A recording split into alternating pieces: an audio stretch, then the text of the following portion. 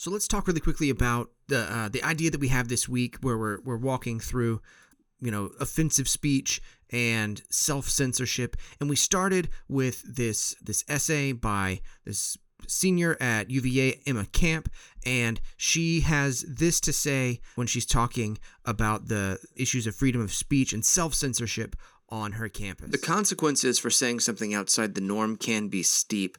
I met Stephen Wycheck at our debate club. He's an outgoing, formidable first-year debater who often stays after meetings to help clean up. He's also conservative.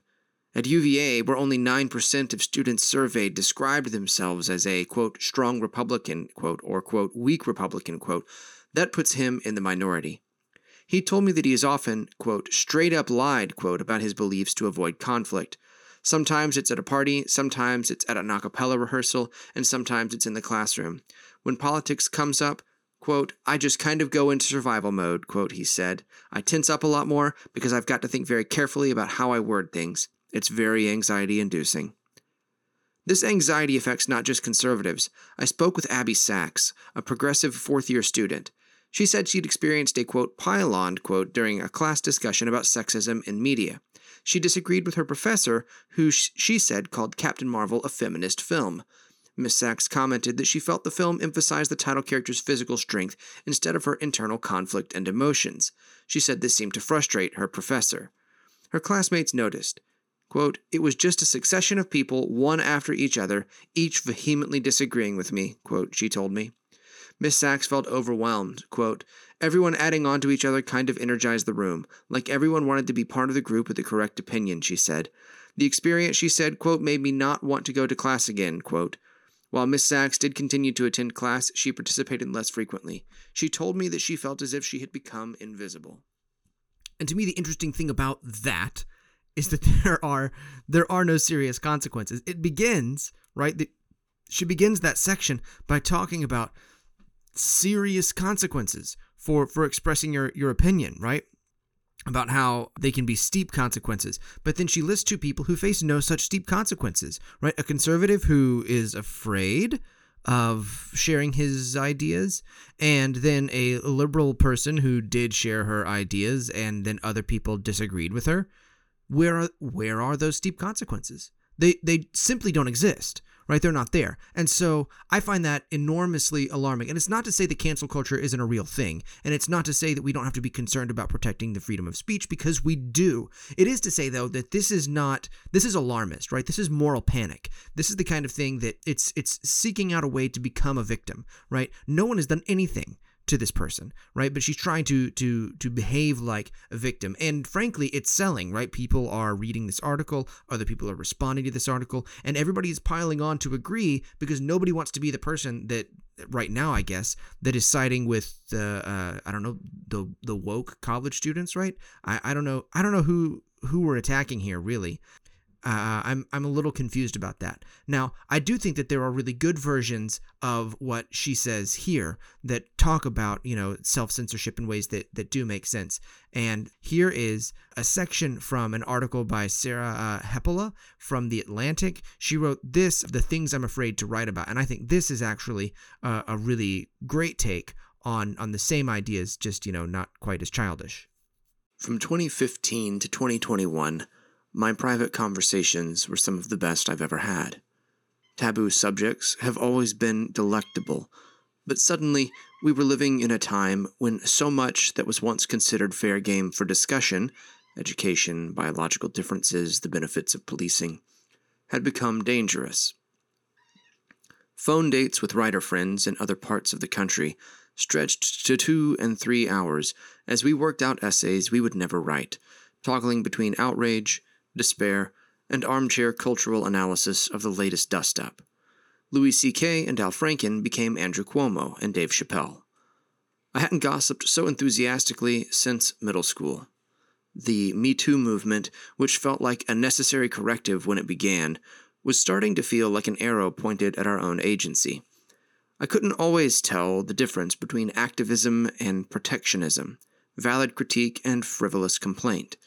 The notion that men were the ones who needed to change, not a bad idea in my opinion, had a stubborn way of relinquishing women from the burden of their own choices and behavior. And though the area of expertise I'd staked out as a writer was the complications of women's independence and the nuances of sex, and my own personal brand was blunt honesty, I could not bring myself to say word one about these episodes in public. What was I? A rape apologist? A bigot?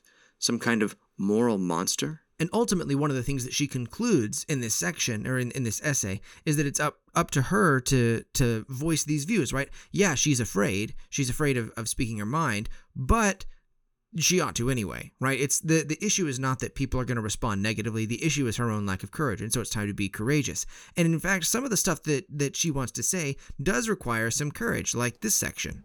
Like me, the younger man had fallen in love with art because it was the place where people told the truth.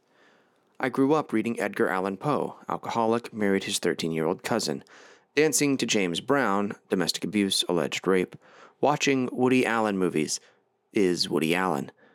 Artists were the weirdos and the scoundrels, the square pegs who never fit the round hole of society, and the result was typically a bucket of addictions, perversions, and bizarre predilections, born of life on the outskirts.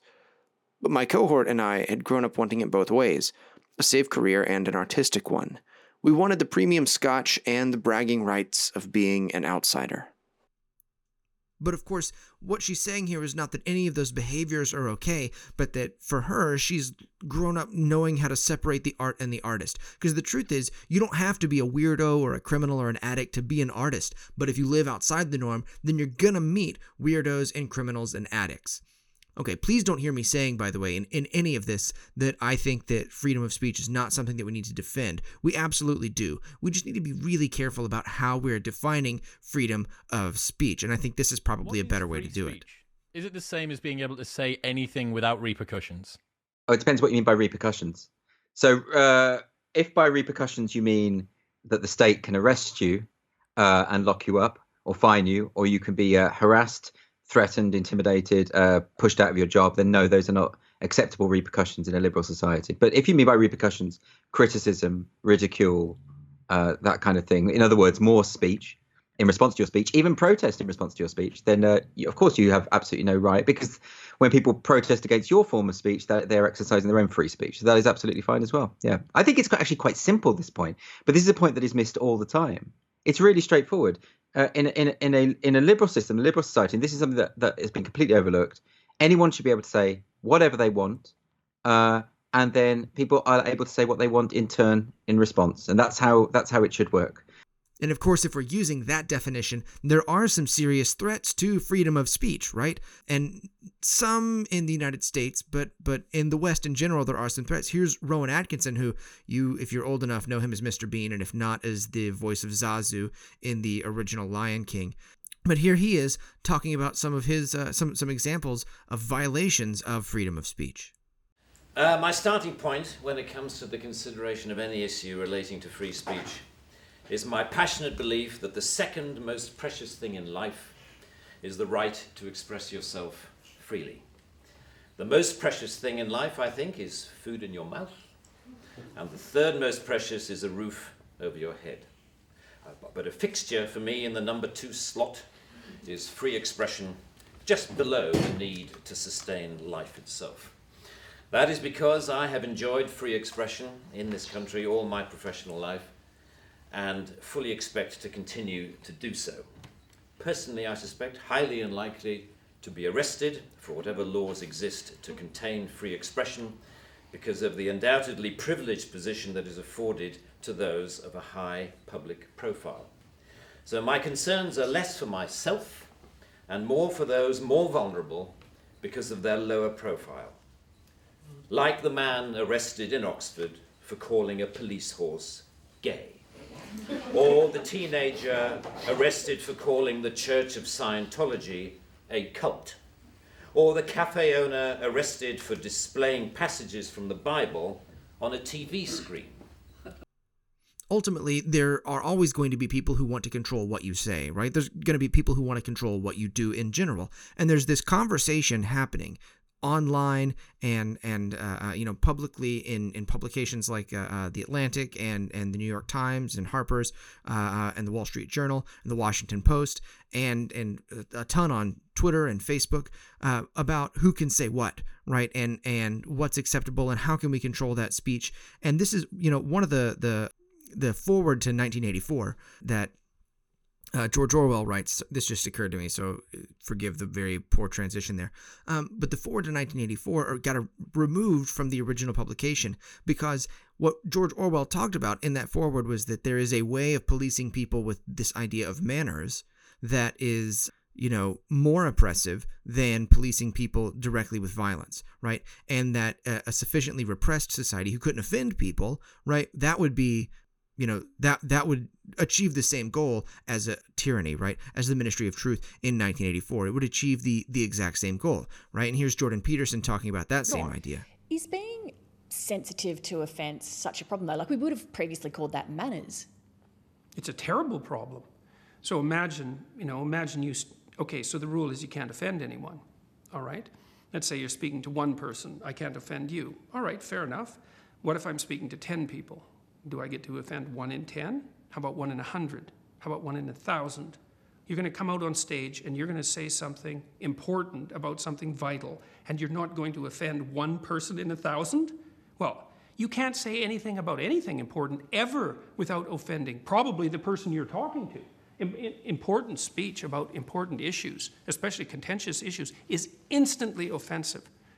But there are ways that you can share, I guess, provocative views where you attempt to still do that with an air of, say, respectfulness, where you're trying to mitigate against the offensiveness. This is true. Yeah, you can actually try listening when you're having a conversation, right? Assuming that both people who are having the conversation are of goodwill and they're not trying to play tricks and they're struggling towards the truth, which neither of them hold completely and both understand that. Yeah, you can reach across fairly large gaps and negotiate peace. Thank God for that, or we'd be at each other's throats all the time. So I guess where this leaves us is how do we make sure that we are allowing ourselves to speak freely, or to speak our minds, to participate in this ongoing conversation, while at the same time making sure that we're not just ignoring other people and espousing immoral viewpoints, right? Because if everybody is pushing back on what we're saying, if everybody's saying, hey, mate, that's wrong and you're being a jerk and that's not a good opinion to hold, it should definitely occur to us that it's possible that what we're saying actually is immoral and wrong. We shouldn't take, and I think that oftentimes we're pretty guilty of this in the religious community, right? We shouldn't take resistance to what we're saying as evidence that what we're saying is true, right? It's not necessarily proof that what we're saying is wrong, but it's definitely not sufficient evidence that what we're saying is right. Like I said this, and then everybody got angry at me. I must be correct because they just don't like the truth. That's not a good take. Right? That's a terrible take. It's really arrogant and it really dismisses a lot of people. We don't want to do that, right? But it does raise a difficult question for us. How do we know? And I don't know that I have a direct answer to that. Let me rephrase. I don't have a direct answer to that. But it is something that I think we should be thinking about. The essays quoted in this recording are by Emma Camp and Sarah Hapelo, respectively. Our definition of free speech is from controversial comedian Andrew Doyle, and the ideas on manners vis-a-vis Jordan Peterson from an interview by Lee Sales for ABC. I'm Grant Vickery. You've been listening to Essay, the podcast where I host my lectures for my English classes. If you have any questions about writing you'd like answered, please leave a comment or shoot me an email at wvickery@point.edu. That's WVICKERY@point.edu. Thanks.